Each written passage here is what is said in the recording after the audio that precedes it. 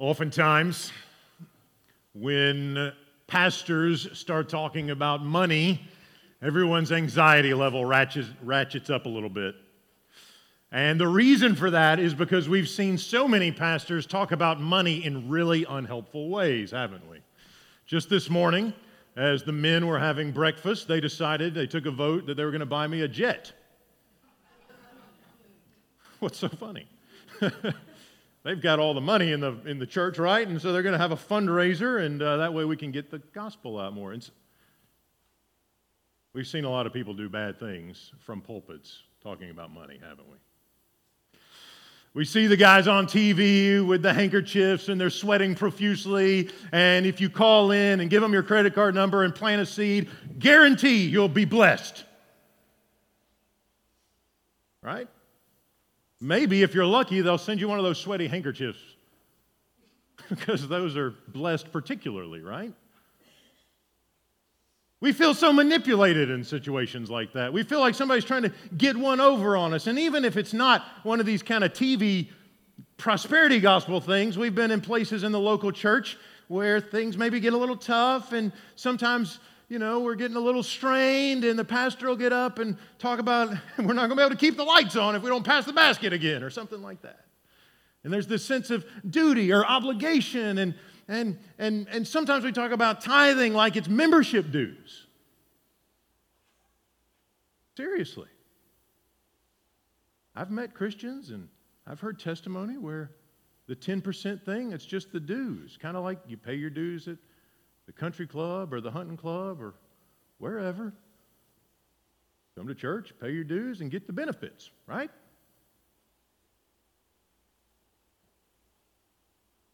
But the thing is, if God is the kind of God who expects membership dues, it's hard for me to know how we give that God our best. If we're wheeling and dealing and negotiating a contract or something. God says, you pitch in your bit, and then you can have the rest for yourself. Just make sure I get my cut. If God is in it for his cut, I have a hard time with that. If God is just in it for his cut, I'm not sure I want to keep doing what I'm doing.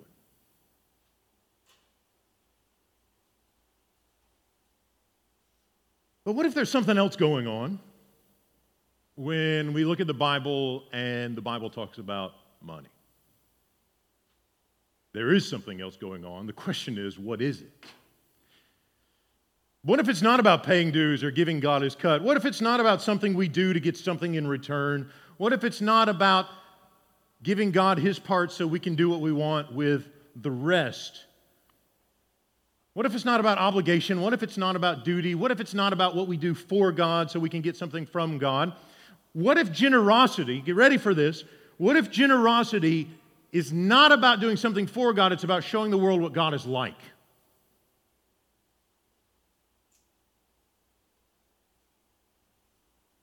What if God is fundamentally generous? What if he wants to have a generous people so that everyone else can see his overflowing generosity? A people who embody his character will embody his character in every way. So we talk about being gracious. God is gracious. We should be gracious. We talk about being loving. God is loving. We should be loving. We talk about holiness. God is holy. His people should be holy. But in 2 Corinthians chapter 8, Paul wants to say, God is generous. Therefore, his people should be generous too. Now, that's a big shift, I think, in the way a lot of us think about church budgets. And tithing and passing the basket. And it's not about what we do for God. It's about what God does through us. So the bottom line for the day, out of 2 Corinthians chapter 8, generosity isn't for God. It's not what we do for God. It's about becoming like him. It's about becoming like God. Embodying his character. as we embody his generosity. Now, to see how this plays out, we need to look at this text, 2 Corinthians chapter 8, and we need to reflect on the context. You may have noticed as we were reading through it that Paul mentions this thing he calls a generous undertaking. He mentions it a couple of times. He mentions it in verse 6, and he mentions it again in verse 7. So if you have your Bible, you may want to kind of note that. He says, I want to urge, so he's inviting the Corinthians to express generosity. And he's talking about the Macedonians, the Philippians, and how they've expressed generosity. We'll talk more about them in a few minutes. And then he goes on and says, we want to urge Titus that as he has already made a beginning, he should also complete this generous undertaking. So there's this project. Paul calls it a generous undertaking. It's already begun, and he wants them to bring it to completion. And apparently Titus is the guy who's been sent out to do the task. Verse 7, now as you excel in everything, faith, speech, knowledge, eagerness, love, so we want you to excel also in this generous undertaking. Well, what is this generous undertaking? What is he talking about? Well, to understand what he's talking about, you need to understand that the first century was marked by what we would call racism. Jewish people and Gentile people, different ethnicities, different races, did not like each other. Jewish people thought all the Gentiles were sinners and dogs, and the Gentiles thought the Jewish people were basically atheists because they only had one God, not dozens. They did not get along. They thought the other person was inferior based on their background, and that's what happened. That's the context. In walks Paul. And Paul goes around the Roman Empire, north of the Mediterranean, building little groups of people called churches. And in several instances, he talks about how important it is for Jewish followers of Jesus and non-Jewish, Gentile followers of Jesus, to get together and not debate about what they're going to eat because they had different customs when it comes to the menu, and not debate about which day they were going to meet on because they had different expectations about that, but to just stop fussing about small things and get together because nobody else in the empire was doing it. Jesus, he says in Ephesians, breaks down the dividing wall of hostility so that you who are far off, Gentiles, and you who are nearby, Jews, can come together into one household on equal ground at the foot of the cross. That's Paul's gospel in the first century. Now, it's one thing to say it. It's another thing to do things. Right? You can say stuff all the time. The question is, are you ready to put, well, literally for this, your money where your mouth is? Because Paul has said, hey, here's how we're going to show Gentile solidarity with the Jews in Jerusalem.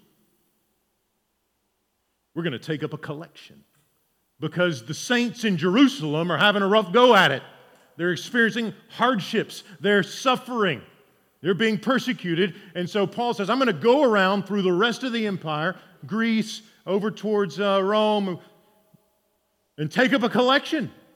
Philippi, Corinth, we're going to take up this collection, and then we're going to march it back to Jerusalem in this world marked by deep ethnic tension and conflict.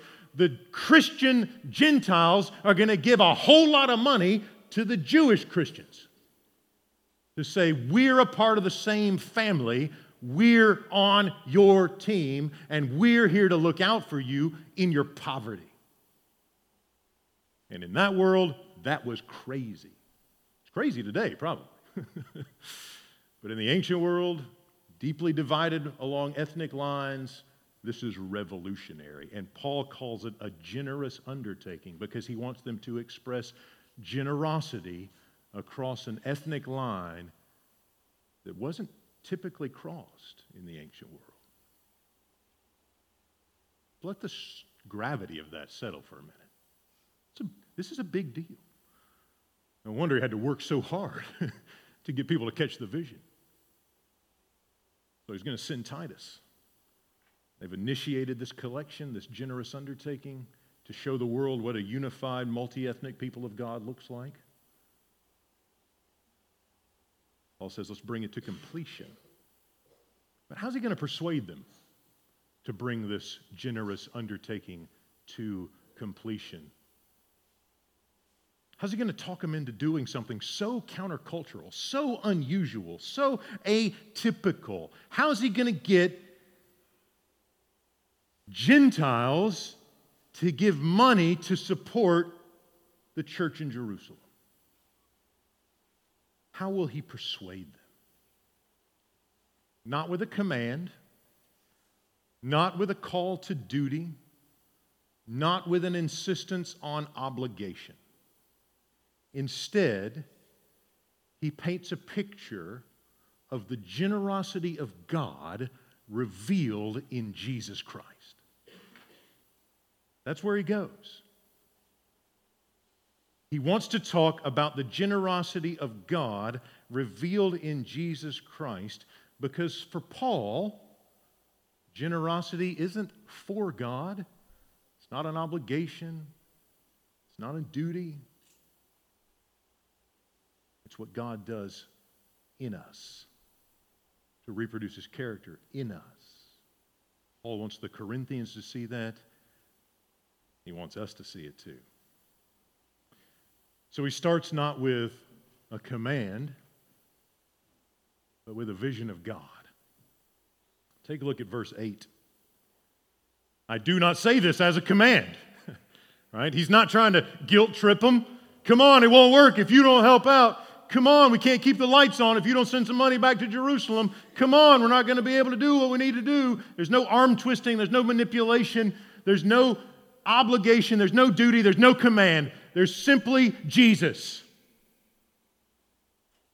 I do not say this as a command, but I am testing the genuineness of your love, right? Because if we only put something in the basket when it comes around because we feel obligated, then we're not feeling love, right?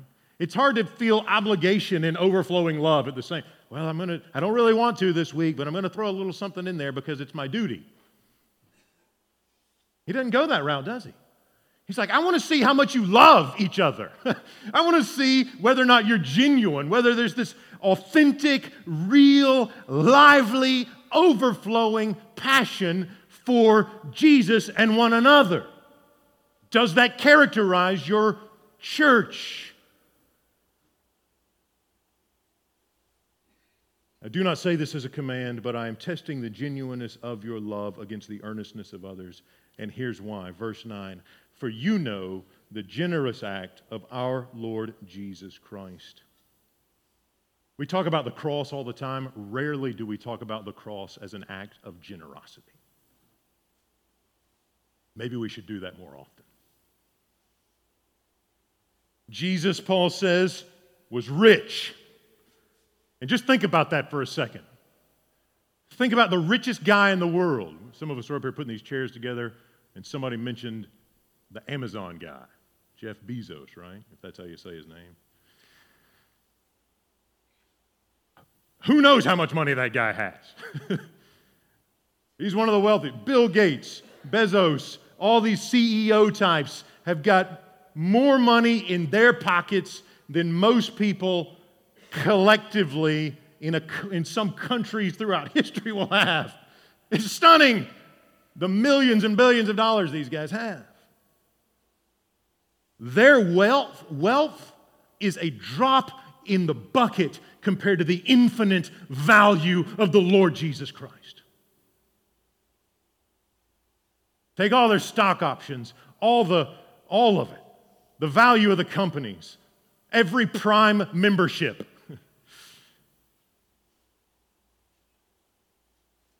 Pennies compared to the value, the richness, the glory of the Lord Jesus Christ. Though he was rich, who's he talking about? He's talking about the one who owns the cosmos. Anything you can see in a telescope and beyond, because he made it with his voice. Forget bank accounts. He owns the stars. Forget status. What's a CEO when you're enthroned at the right hand of God the Father Almighty?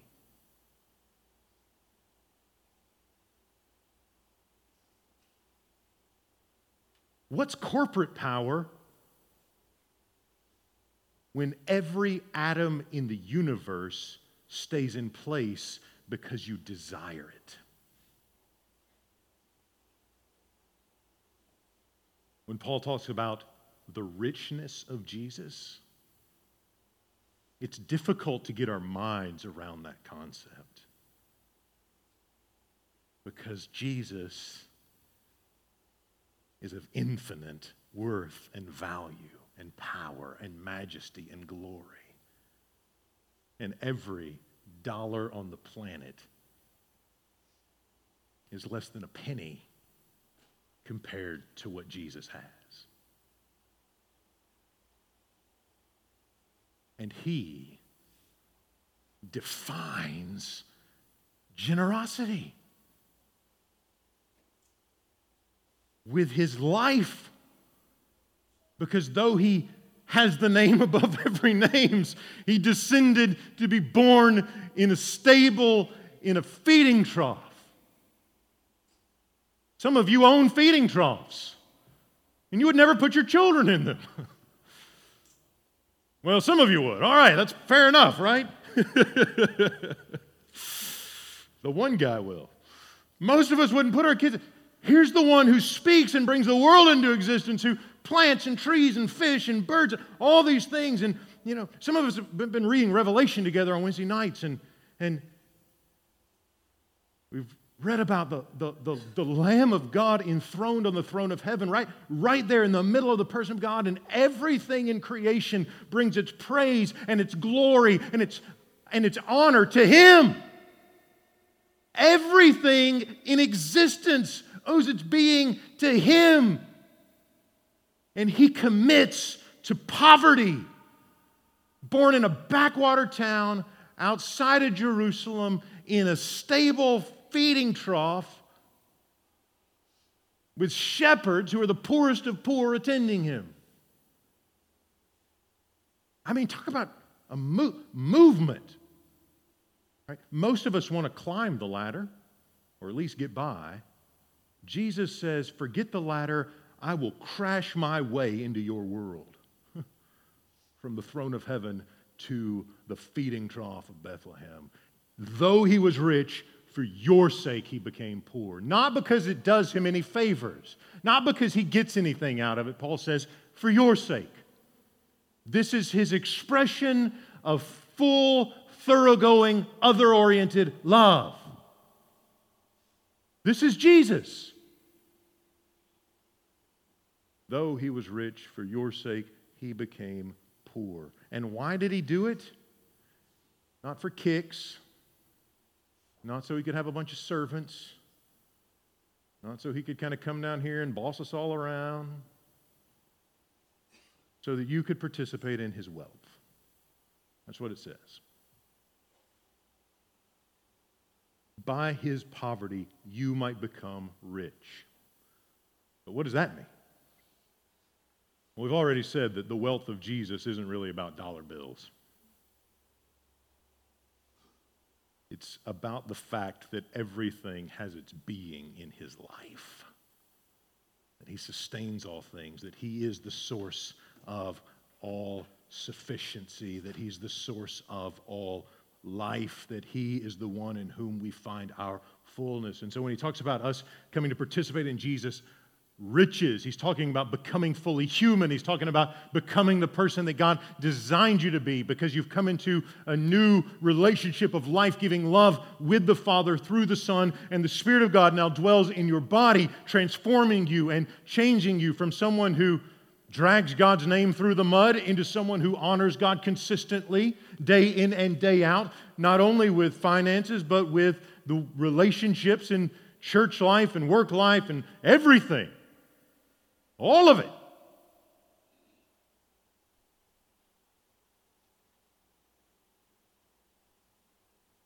Jesus wants to bring us into that experience of his richness. But it's not about accounts. It's about being rightly related to the God who made us and loves us, and the Lord Jesus who gave himself for us.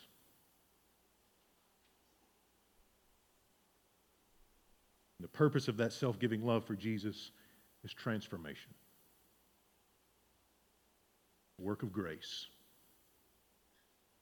So that we can begin to reproduce, to embody his character.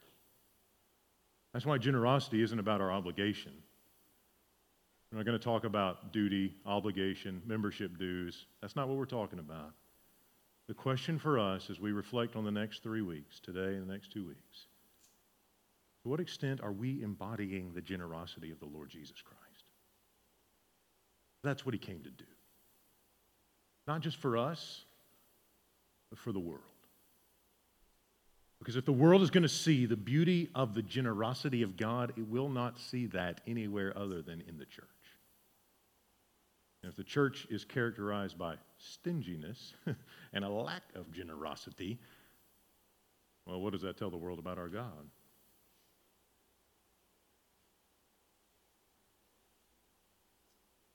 Speaking of that, when I was in college, I worked at this barbecue place. And some of the guys who worked there used to wait tables at different places. They said, you never wanted the Sunday afternoon shift. Never. Church crowd. You know why? Cheap tippers. The Christians are the least generous ones. Guys boozing it up on Friday night, really good tippers. That's where you want to be. The church folks, no. Which invites us to ask the question, how well are we embodying the generosity of God? When we show up with our church clothes and leave somebody a gospel tract instead of a tip. Share the gospel by all means, but don't be stingy while you're at it. If you're going to share the gospel, you probably should leave a bigger tip. Do something to commend it. That's the thing here, right? The gospel of God's generosity is about other-oriented love. It's about taking the focus off of myself and turning it on to love for Jesus and love for others. It's not about doing something for God so that we can have favors or membership perks. It's about becoming like Him because His generosity comes into me and goes out through me. It's about reproducing His character. And the key word in this passage for that character is generosity.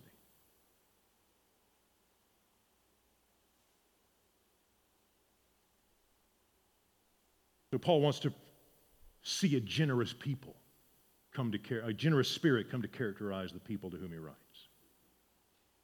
We've already hinted at this, but we need to make it explicit. He's not just talking about money.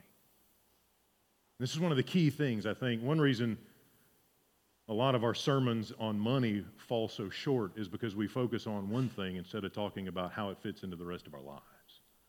So notice what Paul says in verse 7. I want to see a generous people, but before we even start talking about the money, let's talk about the way you talk to each other. Are you generous in speech with one another? Verse 7. We're doing this generous undertaking, so now as you excel in everything, in faith, in speech, in knowledge, in utmost eagerness, and in love, before he even asks for some time to pass the basket kind of things, he says, let's talk about the way we speak to one another.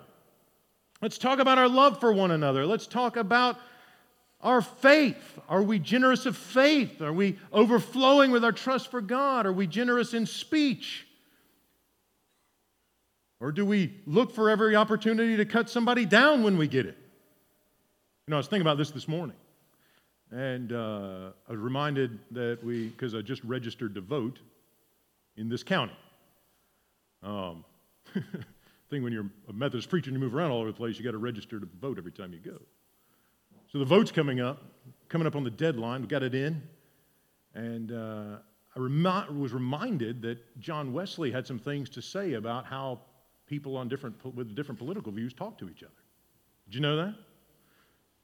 Here's an example of generosity of speech. He says, there's an election coming up, so I want to remind the Methodists to vote, so go do it.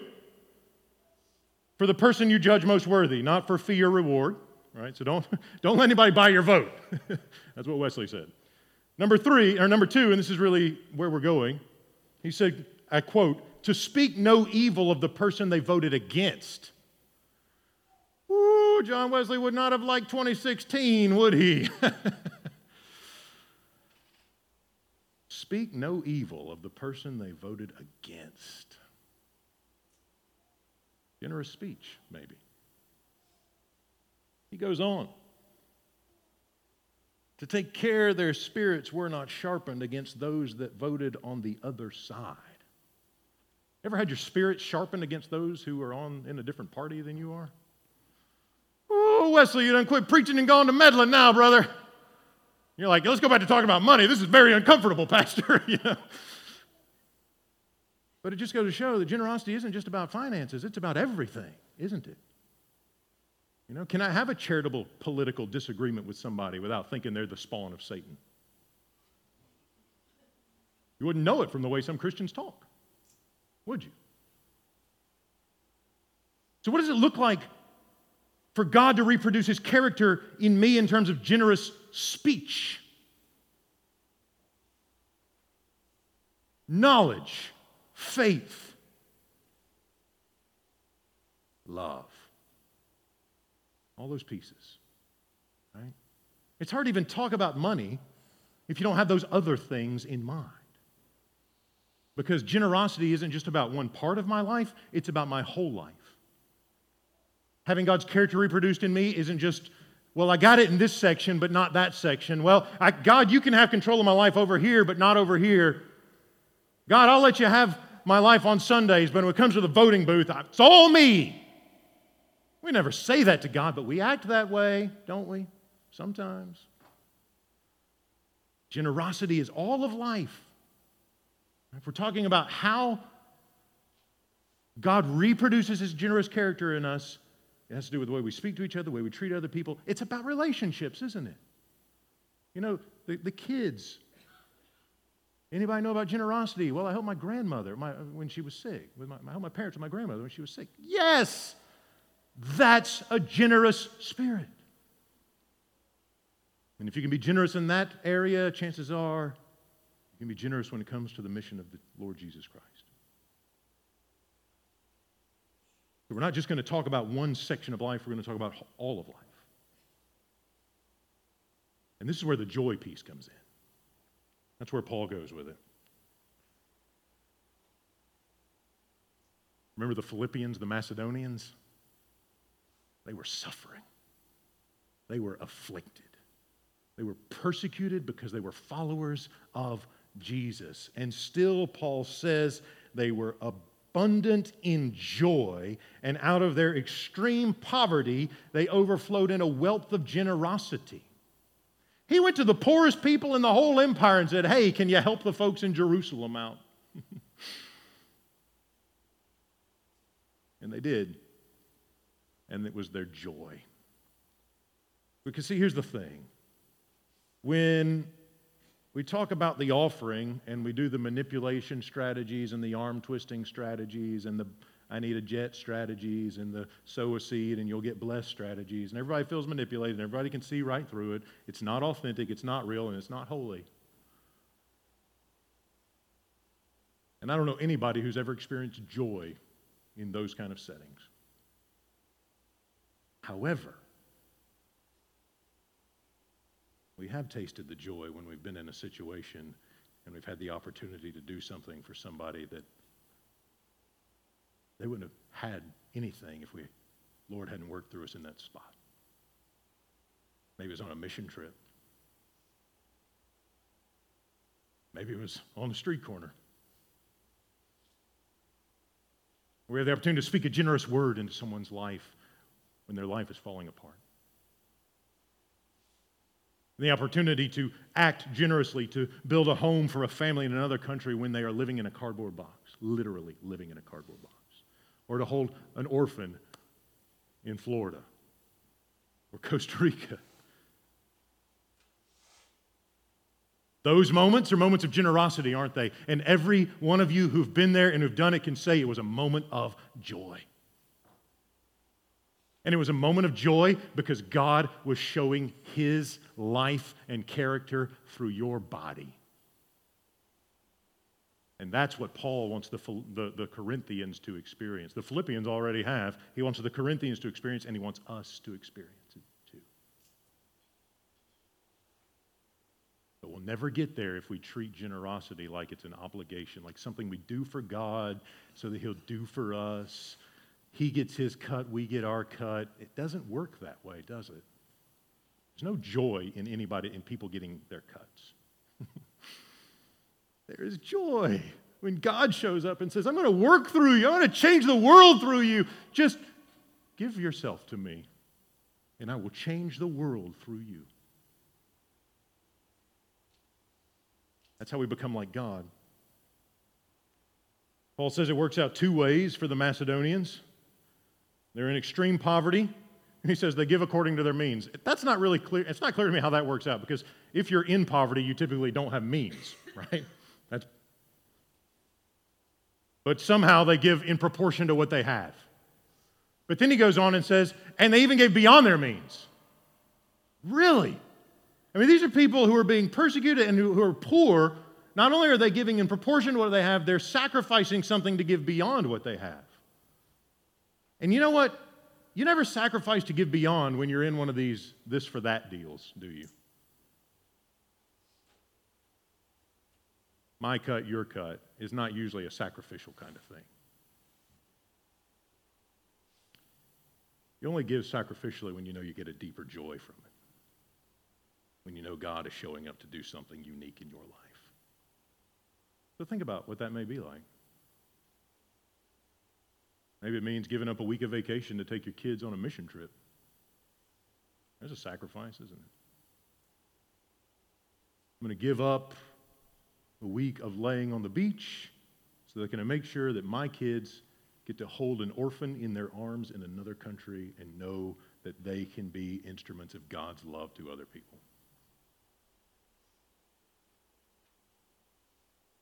Not your typical budget sermon, is it?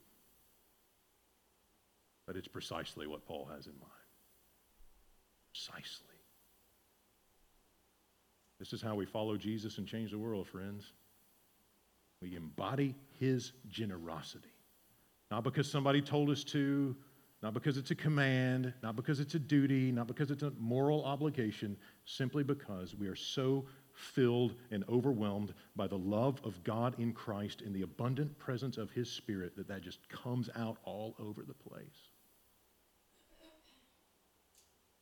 In speech, in relationships, and in funding the mission of the church. That's how Jesus changes the world. Not by a bunch of people who feel obliged, but by reproducing his generous character in our hearts. Generosity is not what we do for God. It's how we become like God for the life of the world he has made.